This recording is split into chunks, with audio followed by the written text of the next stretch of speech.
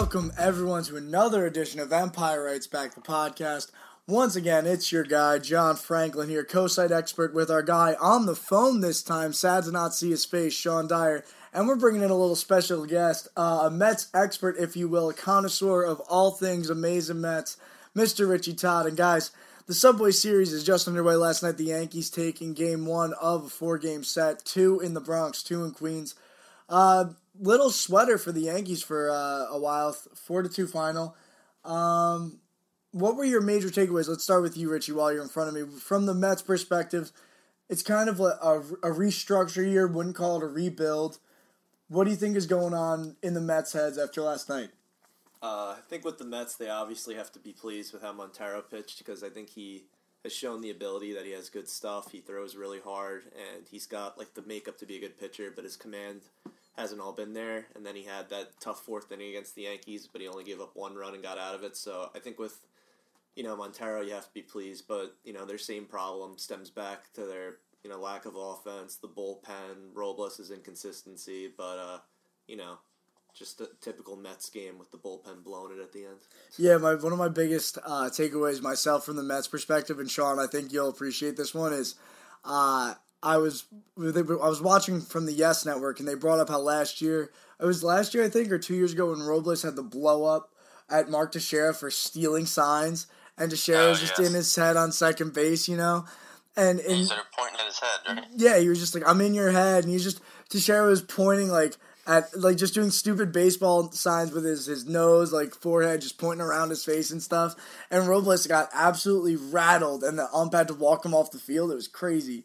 But, Sean, Richie touched on the Mets' bullpen inconsistencies. I think last night one of the better things for the Yankees was the bullpen got back on track, and it was without seeing who Joe Girardi called their closer, Aroldis Chapman. I think you could touch more on that I'd argue the bullpen looked better without even putting Chapman out on the bump.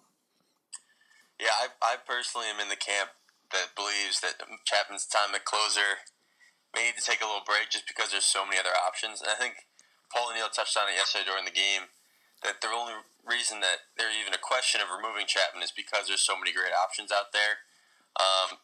Obviously, Betances closed it down last night. Robertson got the win.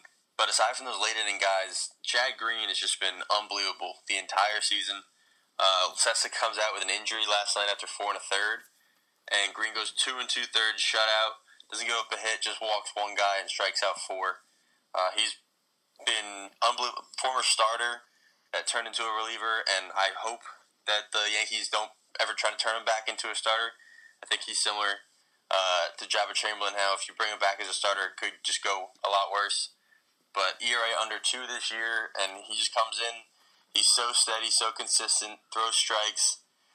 He throws a lot harder out of the bullpen like most guys do. So I think Chad Green is the big story from last night for me, coming out of in terms of the bullpen and the pitching staff.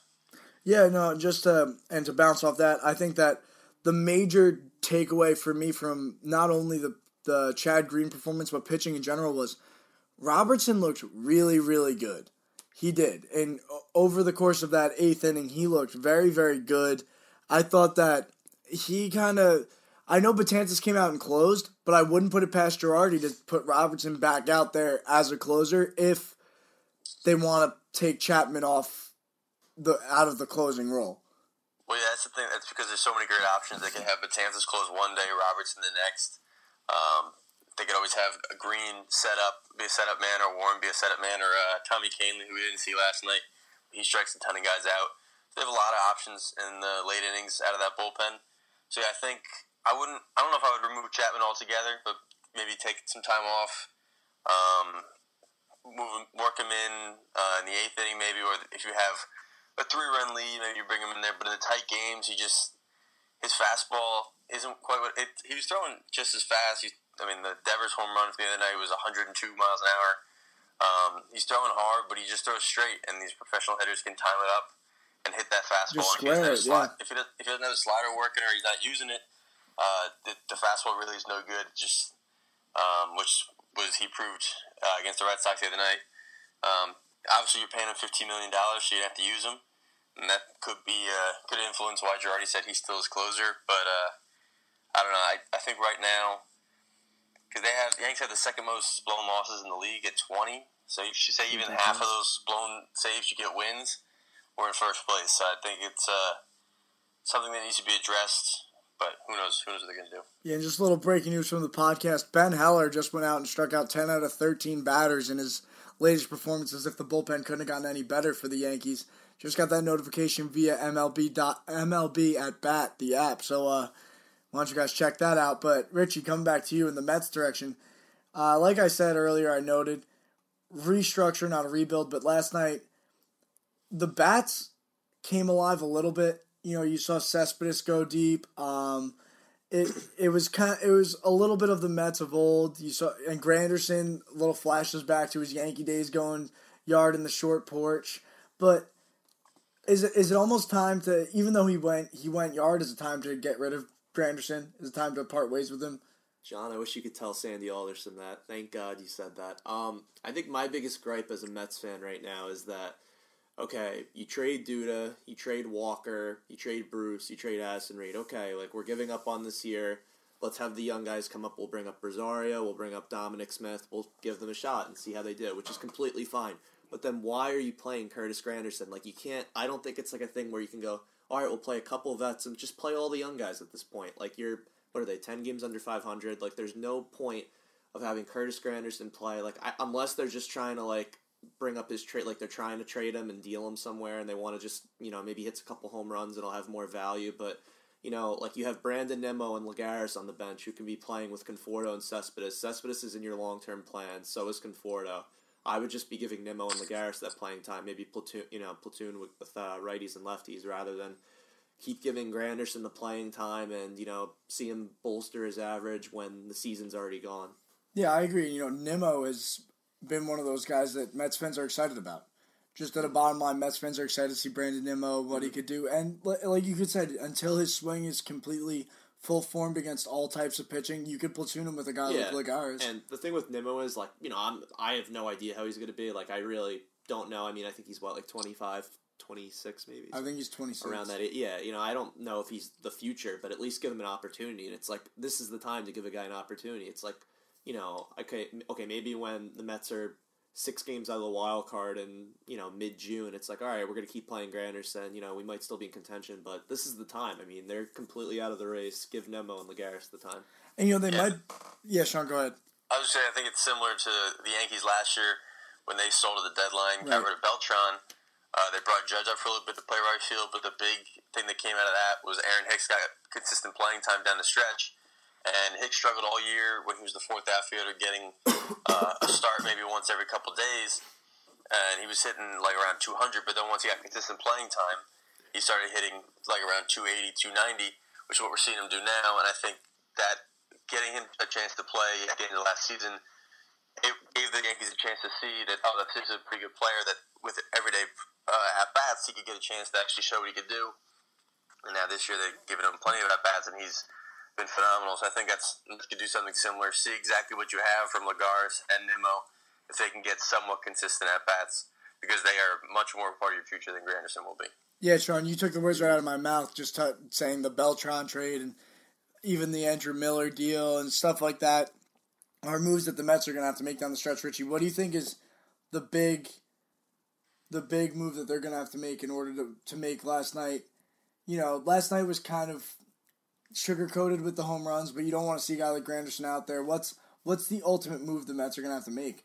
Now, are we talking for the series or like long-term? For the series, for the series. Just for the series.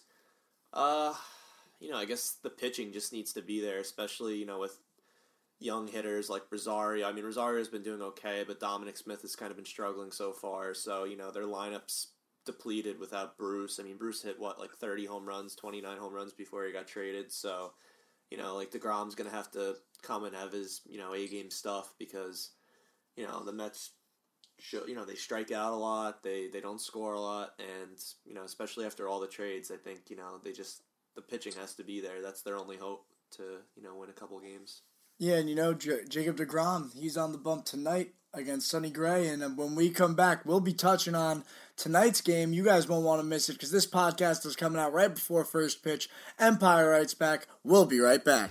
I don't even care, 'cause I can tell what's going on.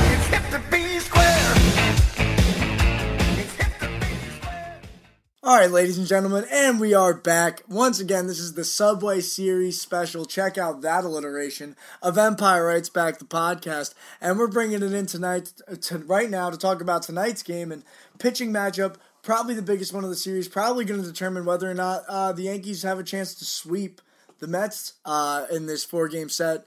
We got Jacob deGrom against Sonny Gray. And Sean, what do you think Sonny Gray is going to have to do in order to hold it down against a top-tier guy like deGrom?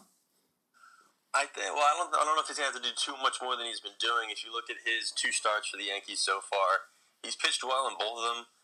In his debut with the Yanks, he got no defense behind him. That was the big 3-error first inning. It kind of set the tone for the game, but he did settle down after that. Gave up 1 big hit late that kind of put the Yanks out of reach.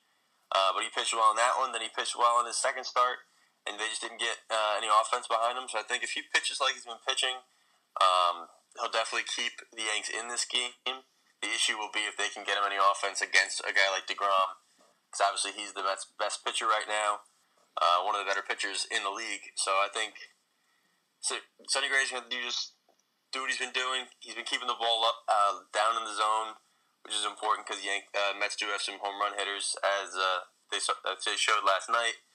So I think if he can keep doing what he's doing, try and get some soft contact, try some guys out, keep the Yanks in this game, and hope the Yanks can get some offense together against deGrom. Maybe all it takes is 1 or 2 home runs, like it did last night late. So I think more of the same from Sonny Gray, hopefully. Yeah, and Rich, just from your perspective as a Mets guy, what are you looking forward to seeing tonight out of deGrom in a rather lackluster season for the New York Mets?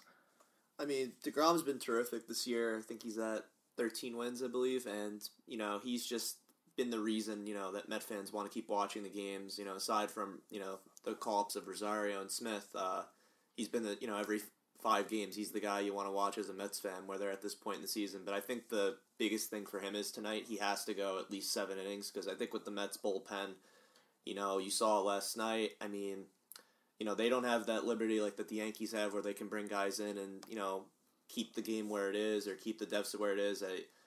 I've seen it multiple times. I thought they were going to score actually a run in the 9th inning to make it 4-3, because I was, so frustrated with that Goodell home run that he gave up, because I'm saying, that's a situation where a Yankees guy comes in, any of those guys come in and they'll hold the game where it is, and then you can tie the game. And so I think, with the Mets' shaky bullpen, deGrom has to go at least 7 tonight for them to win.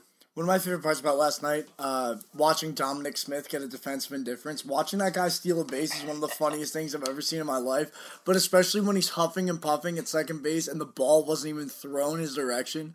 Arguably one of the funniest things I've ever watched in my life. I can't believe Sean and I are older than that guy. That guy looks like he's 30 years old, and he's a big boy.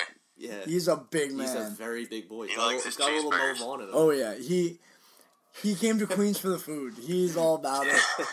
There's no question about it. Yeah, I mean, he's a very talented kid, but they said that his big issue throughout his minor league career has been keeping his weight intact. He's supposed to be a good defender, but when you put too much weight on, I mean, then you look at Pablo Sandoval. Pablo Sandoval, Prince Fielder at first base. He wasn't a bad defender, but he's not going to make any crazy play. He doesn't have a lot of range when you can't move when you're quite that big. So I think keeping his weight in check is the big thing for Smith. But I think if he does keep his weight in check, I like Smith. I think he's got a pretty bright future. I know Richie was a little higher on Lucas Duda. Didn't want to get rid of him, but I think it's better for the Mets to move on from Duda and look towards the future with Smith. I think Smith could be a little better defender and will hit for a higher average. Maybe not so much in the power department as Duda did, but I do like Smith. So, Rich, Sean just came at you right there. Lucas Duda. Gone. Do you have no words to say about that, or do you think... You know what it is about Dom? I'm rooting for him. I really hope he does well, but when you see his physical makeup and the way he runs around the field and the way he moves and he's not doing well, it really doesn't look good. I think it looks worse when he doesn't do well as opposed to Duda, just because of, I saw a ball last night. I think it was a high throw, and he jumped for it, and it looked like he just took all the air out of him. So I have faith in him. I hope he gets it going. I think he, obviously, I think he's at every level. I saw he was hitting 300 in his minor league career, but right now he's a little frustrating me a little bit, just because I was a big Duda fan. But we'll see what happens. Time will tell. Yeah, I mean, last night was Smith's, I think, 4th game. So it's very early, obviously. He's got plenty of time. Yeah, I mean, plenty of time. And he's also, like we've touched on, he's young. And Ahmed Rosario's up too. We're not talking too much about him, but Rich, Ahmed Rosario, I believe, got the last out of last night's game, struck out looking. Thought that pitch was a little outside. There Not you even go. being It biased here. I thought it was a little. Rosario struck out 3 times last night. Yeah, no, I know. I think he did have a hit, but he did have a couple strikeouts. I love him at short, though. By the way, like I think the Mets need that. They need like a guy with great hands in the middle infield. I feel like they haven't had that in a while, and he did something. I don't think I've seen since I don't know when Jesus Christ was alive. They stole a base last night, so that was something that was like, why don't they do that more? They need a guy with speed. The Mets are arguably one of the least athletic teams in baseball, and I don't know what Alderson's Moneyball theories are on that. Like, oh, I don't believe in this, I do believe in that. I think athleticism is key. I mean, the Royals showed in 2015 that it was important because that was a key element to their game when they won the World Series. So I'd like to see more of that, some more steals, and hopefully Rosario can give them that speed spark that they need. So Yeah, just I mean, no, go ahead, John. Go ahead. yeah, I was just gonna say early in Jose Reyes' Met career when he first came up, that was what he did. He stole a lot of bases. Right. Yeah. Was an athletic guy, so I think Rosario could even could even be better than Reyes as an overall player. But yeah, I agree. I think Yankees don't do it enough either in terms of stealing bases. They have guys like Gardner and Ellsbury, and even Hicks that should be stealing a little more. They do steal from time to time, but I think they could do it a lot more. I know there were times early in the year where Gardner would get on base, and then Judge would be up, and they didn't want to take the bat out of his hands, so they would hold Gardner first. But I think I agree with you, Rich, that especially a young team should be athletic, steal a lot of bases, be more exciting to watch, and I think helps out win more games. Yeah, Sean, just to touch on that, there was a play last night. I was sitting there watching the game, and first and third, there was one out, I believe.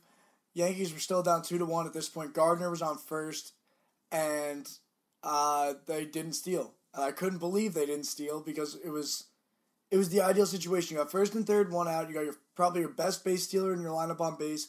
You're down a run. Why not try to get that guy in scoring position? A bad throw gets the guy from third home. It was almost a perfect storm to just steal a base for Gardner. And even if there's 2 outs, it's still 2 outs with a guy on third. I know it's not ideal, but Gardner's going to steal that base a good majority of the time. And Girardi is very hesitant to do it, and I don't know why. But that's a him problem, not a me problem. That's why I'm sitting here talking to a microphone, and he's out there in a uniform every day. That's just, he's paid to make those decisions, and I'm not. That's the bottom line. But, guys, just to get back to you a little bit, Rich, 1 game down. Yankees took the first one. Overall prediction tonight, what's going to go down in the Bronx? I'm going to say DeGrom gets the win tonight. I can't speak for the rest of the series with Citi Field right now. I actually, I'd like to see the matchups. But for tonight, DeGrom versus Gray, I think Gray's going to pitch well. I think he's a very good pitcher, and that was a great pickup for the Yankees. But I say DeGrom gets the win tonight. Sean, want to combat that, or you want to agree with that? What's your deal? I think DeGrom definitely will pitch well. As Rich said, he got to go deep in the game, and I think he will. I think Gray will pitch well too. I think it's definitely be a low scoring affair. I think it'll come down to a home run late that'll probably make the difference. I think the Yankees could pull it out. I could see it going either way, to be honest. It'll be hopefully the most exciting game to watch this series with the pitching matchup. But yeah, I think all right, if you want me to predict one, I'll say Yanks win a tight one. Judge goes deep. But obviously, Rich is going to say that I'm biased. But I think I wasn't going to say that. You got the Mets prediction. I'll take the Yanks prediction. It'll be a low-scoring affair, though. And, before we take a break, I'm going to split the middle. I'm going to say if DeGrom goes 7 or a little more than 7, maybe 7 1/3, Mets probably win the game unless the bullpen falters again. But I think if DeGrom goes that deep, the Mets have probably a better percentage to win at that point. But if he gets rattled early, which he never does, but if that would ever happen and the Yanks get to him, the Yanks put the bats in their hands, Yanks win it. But I'm leaning more in DeGrom's direction, even as a Yankee fan right now, Sean. I'm going to be completely honest with you. Well, that's fair. I think if it comes down to the bullpen, obviously the edge goes to the Yanks because they have plenty of guys that can come shut it down where the Mets struggle in that department a bit. So, yeah, it'll definitely be up to DeGrom to try and keep it out of the bullpen. if DeGrom can keep the game out of the bullpen's hands, the Mets should have an edge there. I would agree. Yeah, you know what? Maybe not 7 too. You might have to go 9 tonight for them to. Yeah, you never know. Honestly, keep the bullpen off the field. Yeah. All right, well, gentlemen, good stuff. When we come back, folks, you're not going to want to miss it. We got one more set left. We're talking predictions the rest of the series. We're giving you our classic final thoughts. You won't want to miss it. Empire Writes Back. We'll be right back.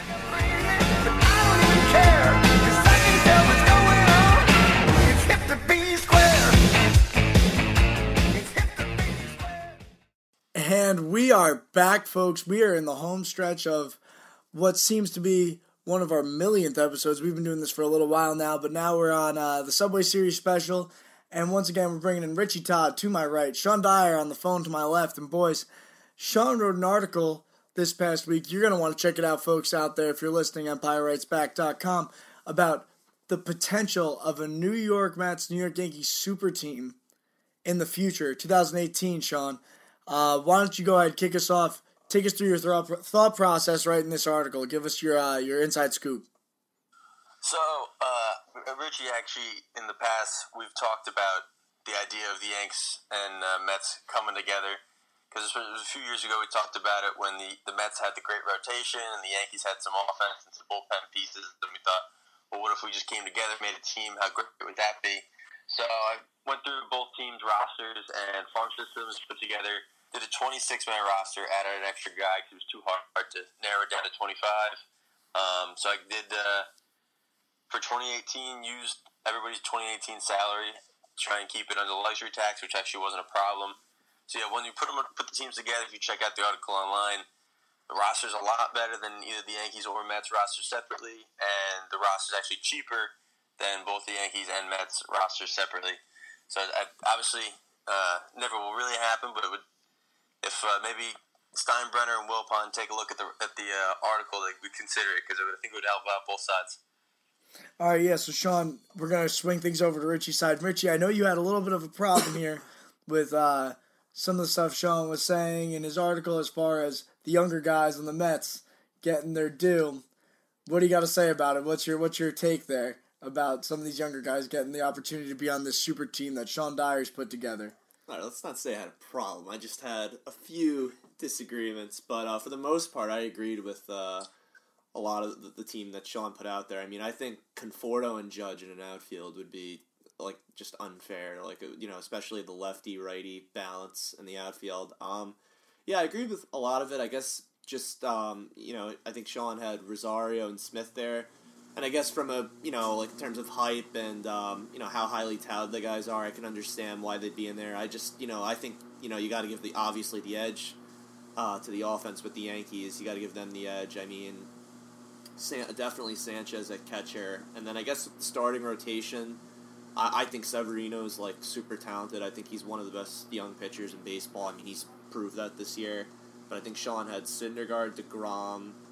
Who was it, Sean? Gray, Severino, and who was the fifth? Syndergaard, DeGrom, Severino, Gray, and Tanaka. Yeah, I mean, I think it's very fair. If you go based off this, right, because you did it completely based off right now, right? At this very moment, with the way they're performing, not Well, it's an outlook towards the team would be putting together next year. So this year definitely weight a little heavier. Yeah. Because obviously some of the Mets starters have had great years a few years back before injuries, but I couldn't just throw that out the window. So looking ahead to next year, the injury factor for guys like Harvey and Wheeler, who haven't pitched as well since they came back, and obviously Harvey's still hurt. I think so that affected that decision. Yeah, I think in a dream world, if I knew, where, the Mets pitchers that I, had big fans of and the guys that I, have seen perform very well, last year, 2 years ago, I would have had Syndergaard, DeGrom, Severino, Harvey, and Matz. And I'm obviously Harvey's been terrible this year, but, his last start, he was throwing 89 before he got taken out, so there's clearly something wrong with his arm. I'm saying if you have the old Harvey back that we know, the guy that, has the makeup to be one of the best pitchers, in baseball, he has that stuff, and then Matz when, he was exciting and he was great, 2 years ago and last year, and obviously he struggled this year too. That would be my five if I knew Harvey and Matz can get back to that point, but I think it's really fair to say obviously Sonny Gray and Tanaka, because Tanaka's also had great years, before this year, and, Gray has done, real well with Oakland, and, Oakland has a horrible team, in my opinion, on paper. Yeah, I mean, I agree. If you could say you're going to give me 2013 or 2015 at Harvey, I absolutely would put him in there. You just had 2 bad years since, and then before the Yankees acquired Sonny Gray, before the trade deadline, because I haven't been putting this roster together a little bit before the deadline, I had Matz in as my 5 starter, and then when Sonny Gray came over, I slotted him in there, because Gray had a rough year last year in Oakland, but aside from that, he's been an ace throughout his career, and he got no run support in Oakland. Like you said, they're not a very good team, where if you had the super team offense behind him, it'd be tough to beat him. And then I agree, Tanaka, obviously he's had a rough year this year, but overall in his career he's been good. I talked with a couple people on Twitter after the article came out that wanted to swap out Tanaka with Matz. I think that's a fair argument too. One guy mentioned that Matz is a cheaper contract, and that Tanaka, he hasn't had a major surgery on his arm, but it's almost a ticking time bomb, just kind of waiting for when that'll happen. He's on the DL now with some fatigue. So I think Matz definitely could be argued to be put in there. I would say he would be the 6th starter if there was one.